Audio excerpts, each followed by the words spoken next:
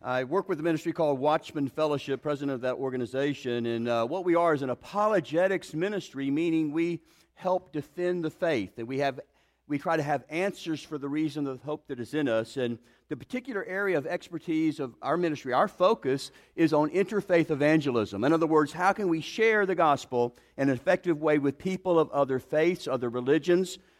So we deal in all kinds of areas, how to reach out to Jehovah's Witnesses, to Muslims. I just recently did a 2-hour debate with Khalil Meek, the president of the Muslim Legal Fund of America, on the question, Jesus Christ, prophet of Allah or savior of the world. We do outreach in the area of the occult, Wicca, the Church of Scientology. We also do in the area of Mormonism. In fact, I myself, before I was a Christian, I was a fourth-generation Mormon. I'd love to come back and share that story with you sometime, from Mormonism to Christianity. But my topic this morning is the issue of atheism, and the title of my message is the question, is there a God? Speaking the truth in love to atheists, agnostics, and skeptics. So let me get a feel for Bristow. How many of you know somebody right now, you could give me their name, who self-identifies as either an atheist, an agnostic, or a skeptic? They say, I'm an atheist, I'm an agnostic. Well, a lot of us do. I think I got the rest of you on this one. How many of you know somebody that they don't say they're an atheist, but they live their lives as if they're absolutely certain there is no God? How many of you know, okay, we've all got somebody in this category then. So it's surprising that atheism, while it was waning for many, many years, in the last maybe 20, 25 years, has been really kind of exploding. In fact, Pew Research Center recently did a study in which they determined that atheism has roughly doubled in the last 7 years.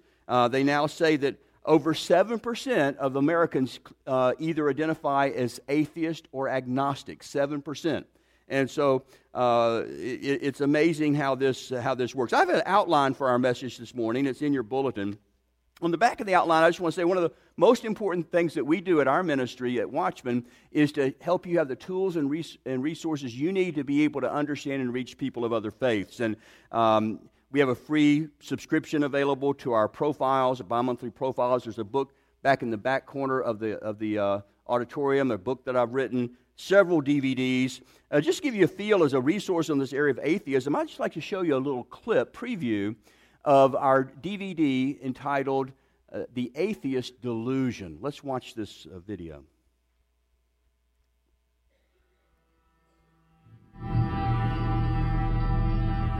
That religion is just absolutely uncalled for. We are just mere things floating on a rock in space. Believing in God makes no sense. It's to me, it's the dumbest thing. We are not only figuratively, but literally stardust. Are you an atheist? I am. So you're an atheist? Yes. Yes, I am.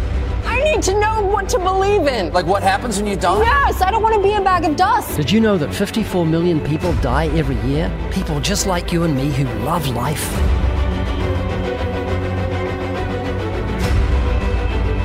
If you were shown evidence, you would change your mind because you're open.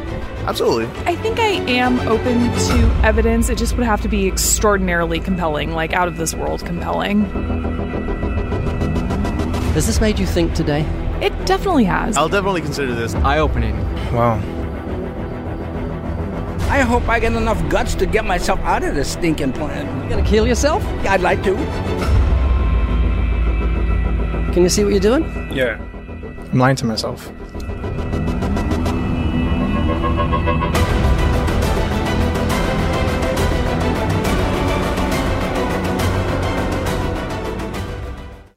But there is a huge issue that we have, a challenge really, that every believer, every follower of Christ has, is this whole area of what about these atheists and agnostics, and how can we share the gospel with them? Now, part of the revival of atheism comes from a movement of the last 15 or 20 years called the New Atheists. And it's a combination of best-selling authors, it's philosophy professors, historians, celebrities, even scientists in this area, people like Richard Dawkins, maybe the most notorious atheist today, who wrote the book The God Delusion, people like Sam Harris, who wrote The End of Faith, celebrities like Stephen Fry. You may notice him from the Fox crime drama Bones. He's an actor, a celebrity, an activist, well-known atheist spokesman. And in the area of science, you have people like Stephen Hawking, who written a number of books. He's an English theoretical physicist, cosmologist. Some of you saw the movie maybe about his Hawking, about his life story. So the ideas these guys are bringing to us, these people, these new atheists, are not really new ideas. The difference is they're very popular. So these things that used to be discussed only in the philosophy class at the university, hey, now it's at the Starbucks, at the coffee shop, it's at the workplace, at the water cooler. It's in the high school campuses. People are talking about these arguments because they're popular. They have best-selling books, blogs, YouTube channels, and it's become very, very popular. How do we understand? What I want to do this morning is talk about what does the Bible say about atheism. Now, I know you're thinking, well, James, the Bible says there is a God. Atheist says there's not a God. This is going to be a very short sermon. Not as short as you would like, probably. I want to dig a little bit deeper into, okay, what is the Bible, how does it address the phenomena? What's really going on in the heart and the minds of our atheist neighbors? Look at Romans chapter 1, beginning in verse 16. The Apostle Paul writes to the believers living in the city of Rome, and he says in Romans 1:16, "For I'm not ashamed of the gospel, for it is the power of God for salvation to everyone who believes, to the Jew first, and also to the Greek." Now, you say, but James, that's the whole issue. Yes, it's the power of God, but notice it's to those who believe. What about those who don't believe?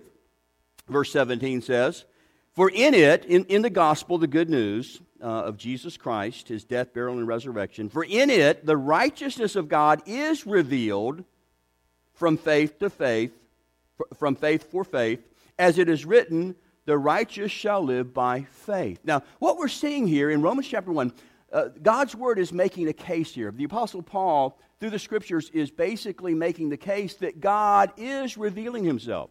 He's not hiding. He's not making it impossible to know he's there. He is in the process of revealing himself. So if you look at your outline, if you're taking notes, number one in your outline, God is revealed. Romans 1 says God's not hiding. God is revealed.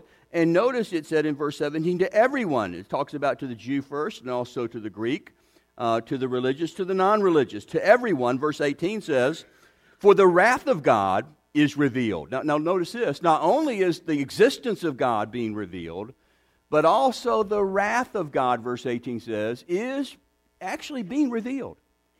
Now, God is wrathful, God is angry because he's angry at sin. And the reason why is that God loves people. And sin destroys people. So God is revealing his anger, his wrath against the sin that destroys people. For his wrath, the wrath of God is revealed, verse 18, from heaven against all ungodliness and unrighteousness of men who, look at this, who by their unrighteousness suppress the truth. So now we're beginning to see what's really happening. The Bible's making the case that God is very openly revealing himself, his existence. Even his anger against sin is being revealed. But the problem is, our tendency is to suppress that truth. Now, here, I'm not just talking about our atheist friends to do this. I find myself doing the same thing. When God's trying to reveal something to me, an area of my life perhaps that is not under the lordship of Jesus Christ, or God's trying to call me and move me into a new area that quite frankly, I'm not comfortable with. My first response is to say, oh, yes, God, that sounds great. I'll do that right away. No, I find myself procrastinating, stalling, redirecting. I even myself as a follower of Jesus Christ, I have a tendency to suppress that. And so I think it's a human condition because all of us have sinned, that all of us, I'm not surprised that my atheist friends do this because I see it in my own life sometimes, a tendency to suppress. I wanted to test this theory. Do we really suppress this knowledge that we already have about God? And for the last about 3 years, I've been about twice a month meeting with the local atheists, the Dallas-Fort Worth Metroplex atheists. They invited me to come, and one of them came and heard one of my messages, and they were very welcoming, and so I've been meeting with them. And in fact, they made me an honorary member of the Metroplex atheists. I don't know. They gave me a membership card. I don't know what to make of it, but at least it's an honorary member. But the bottom line is they've invited me, and we've talked about all kinds of things, everything about from cosmology to the problem of evil to intelligent design. We've talked about the Dallas Cowboys. We talk about everything. And so basically in our discussions and stuff, at a certain point, I wanted to test this Romans 1 concept. Is the problem that there's just not enough evidence? Why are you an atheist? Is it just not enough evidence? So I went around and asked about 5 or 6 of them. I got permission first. I just took my iPhone and I just did a Periscope, a live interview. And I just have time to show you a little clip of one of them. This is the president of the Metroplex Atheists, Randy Word. Is the problem that you don't have enough evidence? Let's watch this video. Hey, this is James Walker, and I'm at the DFW Atheist Meetup. I've come here was invited a couple of months ago. I've come here about 5 or 6 times and have some friends here now we've been talking to. Of course, I'm coming from a Christian perspective, but I've asked if I can interview a couple of these people about what they believe. Just Randy. My friend Randy. How's it going? You heard the question already, but I'll give it to you again. I wasn't listening. Okay. This is for our Christian friends, that are watching. If there was for you sufficient proof that Christianity and the Bible, Old and New Testament, were true, would you then be willing to worship Jesus? I've had this conversations with my evangelical wife.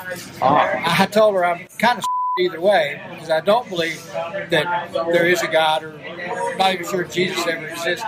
If so, he wasn't anything more than a mere mortal.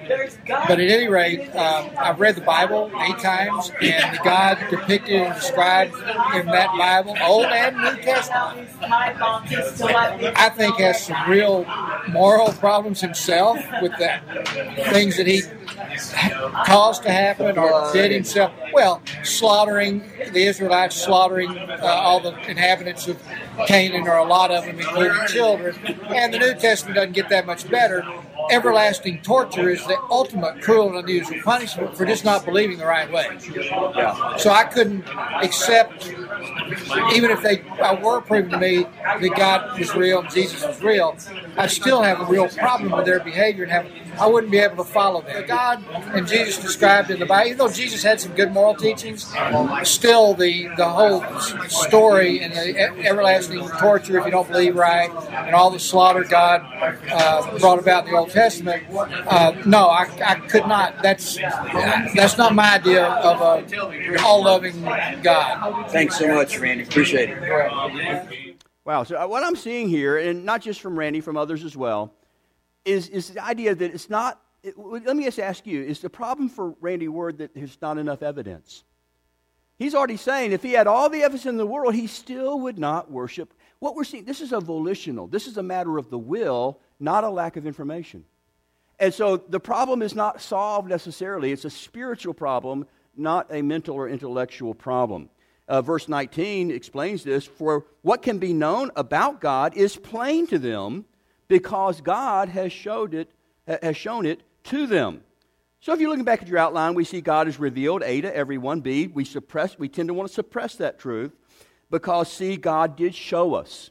And verse 20 explains how he did that. For his invisible attributes, this is God, namely his eternal power and divine nature, have been clearly perceived ever since the creation of the world. Now mark that. How we know about God, one way is through natural revelation. It's through the creation of the world we can know certain things about God. Through the creation of the world, in the things that have been made, and that's the creation. And look at this, so that they are without excuse. So D in your outline, one of the ways God shows us natural revelation is through creation. We can look at creation, not even opening a Bible, and know certain things about the Creator. We can know that from perceiving the creation. And verse 20 ends with the chilling ending here, verse 20, so that they are without excuse. So 2 in your outline, the Bible says because of this we are responsible, we're without excuse. Now, how does God share with us? How does he show us through his creation? And there's many ways, probably 6 or 7 major categories of ways. I just want to quickly touch on 2 ways God uses creation to show us he exists. One is called the A in your outline, the cosmological argument. And it's simply put, this goes like this. Everything that begins to exist has a cause. Now, this is the foundation of science. This is called causality. Everything that begins to exist has a cause. 2, the universe began to exist. 3, the universe has a cause. Now, let me say, ever since the Enlightenment, even before the Enlightenment, to very recently, basically during my lifetime, most of the scientists would argue that the universe didn't begin to exist. They held to something called the steady state model. The universe has always existed. And most of the atheists said, well, we don't need a creator because the universe isn't created. It's always been. Matter can neither be created nor destroyed. Well, that theory has really gone out the window. I know no modern cosmologist, atheist or otherwise, who believes that today. This has to do with some of the findings of Albert Einstein and his theory of relativity, verified by Edwin Hubble, the astronomer, as he noticed that the universe was expanding rapidly, and we now know that that rate of expansion is accelerating. We have background radiation to back this up as well. All the scientists now say that our universe had a point that it existed. And when it talks about the universe, they're talking about matter, energy, space, and time. All of them, come to find out, are interconnected. All of them began with something called the singularity, or some call it, you've heard the Big Bang. That's what they're talking about. Now, if that's true, then that means the universe had a beginning, which means everything that begins to exist has to have a cause, a sufficient cause. What is the cause? Well, maybe all the matter was compressed into the entire universe was compressed into the size smaller than a BB. Well, no, you can't do that because matter is the effect. You have no matter to work with. Well, maybe over billions and trillions of years. Well, you don't have time either. Matter, energy, space, and time are the effect. It has to be something that's not matter, not energy, not space, and not time. Now, you can call it spiritual if you want, or if you prefer, you can call it immaterial, but there has to be a cause. The natural thing that many, even scientists are coming to this conclusion, even atheists are beginning to rework their theories to try to deal with this problem, is an sufficient cause, an uncaused personal creator exists who is immaterial, timeless, and enormously powerful. So this is the cosmological argument in a nutshell. Another argument that we can look around at our universe and be able to know things about God, his existence, would be the moral argument for the existence of God. The very fact that there is such a thing as objective good and evil proves there must be a source outside of us that is the lawgiver, that establishes that. Now, this is one argument the atheists actually like to turn around against us. They argue the opposite. Here's the atheist objection. If God is good and all-powerful, why is there so much evil in the world? So their argument takes the moral argument, reverses it on us. Well, either God is not powerful, or God is really evil, he likes evil. Why is there so much evil in the world? Now, I'll show you how this works out in a colorful way with an atheist. Let me take you to the Stephen Fry, the actor, the British activist, outspoken atheist. He was asked in an television interview, what if you die and find out there is a God? What will you say to God? Let's watch this clip.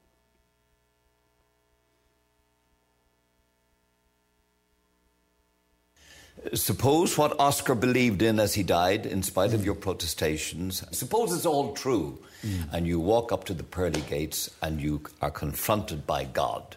What will Stephen Fry say to him, her, or it? I will basically, what's known as theodicy, I think. I'll say, bone cancer in children? What's that about? How dare you? How dare you create a world in which there is such misery that is not our fault? It's not right. It's utterly, utterly evil. Why should I respect a capricious, mean-minded, stupid God who creates a world which is so full of injustice and pain? That's what I'd say. And you think you're going to get in on that? No, but I wouldn't want to. I wouldn't want to get in on his terms. They're wrong. Because the God who created this universe, if it was created by God, is quite clearly a maniac. Utter maniac. Totally selfish. We have to spend our life on our knees thanking him? What kind of God would do that? Yes, the world is very splendid, but it also has in it insects whose whole life cycle is to burrow into the eyes of children and make them blind. that eat outwards from the eyes. Why? Why did you do that to us? You could easily have made a creation in which that didn't exist. It is simply not acceptable. So, atheism is not just about not believing there's a God, but on the assumption that there is one. What kind of God is he? It's perfectly apparent that he is monstrous, utterly monstrous, and deserves no respect whatsoever. The moment you banish him, your life becomes simpler, purer, cleaner, more worth living, in my opinion. Wow. Okay, so here's what he's doing. He's trying to say the very fact that there's evil in the universe proves that there is no God. But if you listen carefully to his argument, I don't want to put words in his mouth, but what is he really saying? He's basically saying there is no God, and I'm angry at him. Did you catch that? I mean, he's visibly upset at something that doesn't even exist. I think in his heart, maybe he knows there is a God. So that really goes back to our question: does evil disprove God? Why is there so much evil in the world? Or, as you heard Randy Word say earlier, if God is so evil, he even sends people to hell just for believing the wrong things. I mean, that's an evil person that would do that. No, I would not worship Jesus because of that. Well, let me say this. There's C.S. Lewis, the great Christian apologist, once said, the gates of hell are locked, but perhaps they're locked from the inside. Did you hear what Stephen Fry said when the interviewer asked him, if you said that to God, do you expect God to let you in? What was his answer? No, don't you understand? I don't want to go to heaven. I don't want to be with God. And I could see Stephen Fry 1,000 years from now still shaking his fist in the face of God, saying, no, I don't want to be in your presence, not on your terms. So we see this is a reaction to the evil in the world. So it also begs the question, what do you mean by evil? The very fact that you call something evil and good means that there's an objective moral standard. What makes something evil and something good? What do you say to that? If there is no God, by what standard are you judging this event to be objectively wrong? See, part of what makes God God is his job description. He gets to make these calls. We don't. Is God a murderer? No. God, he has a right to give life, to take it away, to resurrect it, and to usher it into eternity. So our argument for the existence of God, when we look around at the universe and see the good and evil that's there, then we have to say this. 1, 2, 3 in your outline. Be the moral argument. Number 1, if objective moral values exist, then God exists. 2, objective moral values do exist. 3, therefore God exists. Well, then why doesn't God do something about evil? Why doesn't he do something about it? You know, it's interesting when you hear that. So regularly I hear that from atheists. If God exists, why doesn't he stop the evil? Why doesn't he do something about it? Well, let me ask you, what evil should he get rid of? Which evil would you like him to eliminate? Well, all of it. How soon should he do that? When do you want him to actually eliminate all the evil in the world? Well, immediately. He should have done it already. Then I remind them, according to God's word, you and I are both evil. Do you really want him to do it right now? Or would you like him to wait a little bit? See, you have to understand that God is holy, holy, holy, but he's also very patient. And God is dealing with evil, but he's not dealing with it simply by destroying it, or we would all be dead. He's dealing with evil by redeeming. God is 3 in your outline. God is redeeming, and we already saw this in the verse in the passage. But let's just look back at it. When Paul says, "For I'm not ashamed of the gospel; it is the power of God for salvation." What he's talking about there is eternal life. He's talking about God is redeeming evil by sending his Son, Jesus Christ, the good news, the gospel, to die on the cross for our sins, so that we can be redeemed and be in the presence of God despite the fact that we're all evil, we're all sinners. God is dealing with evil by redeeming us who are evil. And that's because he's loving and patient. A in your outline, only God has the power to do that. Verse 16 says, to everyone who believes, to the Jew first and also the Greek. So be in your outline, the gospel is offered to all people, religious, non-religious, educated, not educated. God loves people. He's offering redemption. Verse 17, for in it, in the gospel, the righteousness of God is revealed from faith to faith, as it is written, the righteous shall live by faith. So see in your outline, those who receive must receive by faith.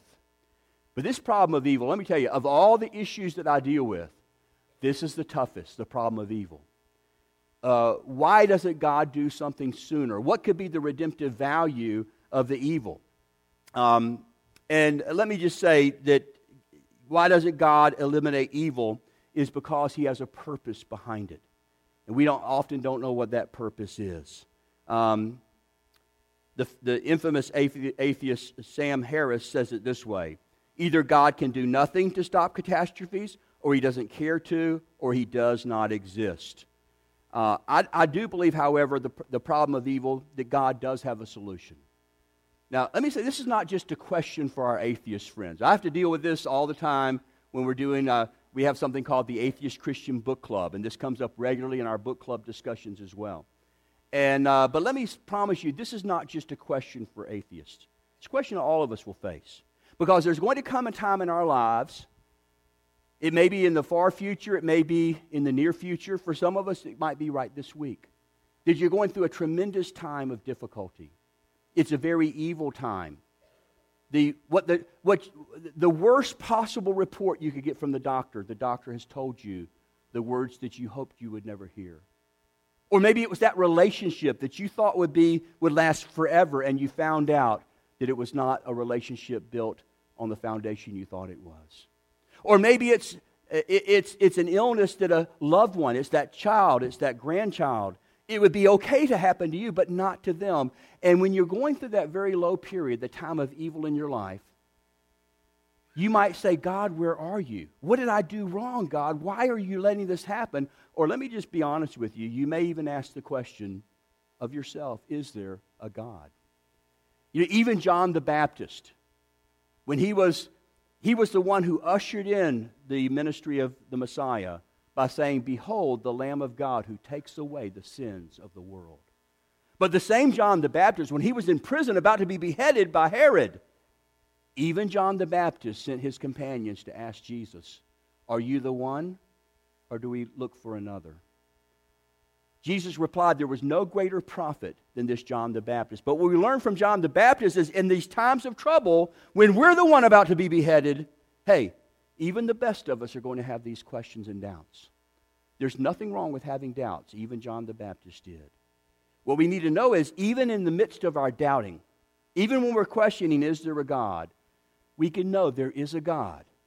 And let me promise you, God is good most of the time. No, God is good all of the time. Now, we might not know the reason for the evil, but I promise you that God has a purpose for it. There is a God. God does have a solution to evil. There is a God. It may be that the problem is something that we'll never know in this life. And I can't tell you I have this solution to the problem of evil.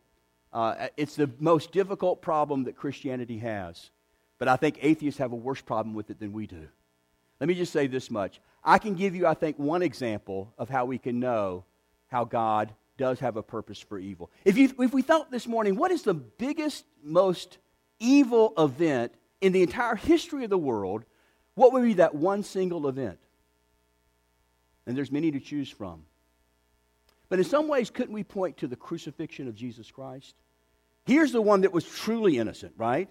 And here it is, the creator of heaven and earth, on a mission to redeem mankind. He's crucified, beaten, flogged, condemned. They pierced his hands and his feet with the nails on the cross. They lifted him up. And let me tell you, for the disciples, for his mother, for those who were his followers, they didn't know what was going on, even though Jesus had prophesied it. Peter denies him 3 times as this is about to happen. They're going through major doubts. How could God? They're asking the question, how could God allow this to happen to the Messiah? And maybe they're even asking deep in their heart, is there a God? And they don't know the answer. No, they don't. Not on Friday, they don't. Not on Saturday, they don't. With the crucifixion, you've got to wait till Sunday to find out why.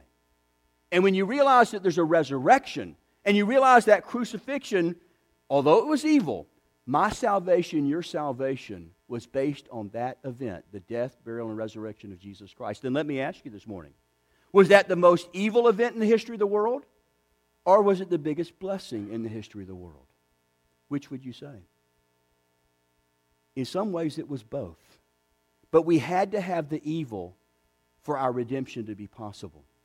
Now, I think that we don't know the answer to the problem of evil, but perhaps all evil works that way. That God is doing something to redeem, something in His love and in His care. Our problem is that God's playing chess and we don't know how to play checkers. And so we can't second guess God on this. Let God be true. It's part of the job description. Let God be true and every man a liar. I want to close with giving you a challenge before we have an invitation. I want to address some of the questions I didn't have time to this morning on this problem of evil, some other issues as well that atheists are going to be throwing at us. So what I want to give you today is the Watchman Challenge. If you look on the bottom of your outline here, is a 10-day challenge, and I want to challenge you to do this. I want you to text the word Watchman to 74784. Just like you're going to make a text. Now, you often say, never text in church. Here's your one opportunity. I'm going to ask you, please text in church. Get your phone out. And what I'm going to ask you to do for the next 10 days to give us your undivided attention for 3 minutes a day. Can you give me 3 minutes a day? And I'm going to send you, you're going to meet Brady Blevins, our senior apologist, and he's going to send you a 3-minute video every day for the next 10 days to answer some of the toughest questions that atheists throw at us. And you'll be prepared and equipped if you take the challenge. So if you just text the word Watchman to 74784, and then you'll be prepared to do exactly that. I'm going to ask you to stand, if you will, with your heads bowed and eyes closed for just a moment. And I know many of your hands raised at the beginning of the service that you know someone who's an atheist or an agnostic, a skeptic perhaps. Many of us know people that may not call themselves atheists, but the way they live their lives, that pretty much sums up where they're coming from. That's their worldview. If you raise your hand, you know someone, and let me say, this could be a coworker, students, this could be a friend at school we're talking about. For some of us, this might be a family member, right? If you raise your hand, I want to give you a chance to pray for that person by name, that God would use you and others to build a bridge of the gospel, to help them to know the truth of the gospel and who Jesus really is. But I also want to give an opportunity for those who may be going through your time of despair this week. This might be your time. You say, well, James, I believe in God, but let me tell you, I don't know why this is happening. Let me promise you that God's there. God is there. And that God loves you more than you can imagine. And God is good all of the time.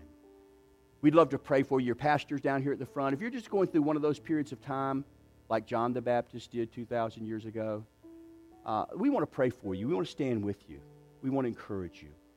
Whatever decision God may be laying on your heart, to pray for others, pray for yourself.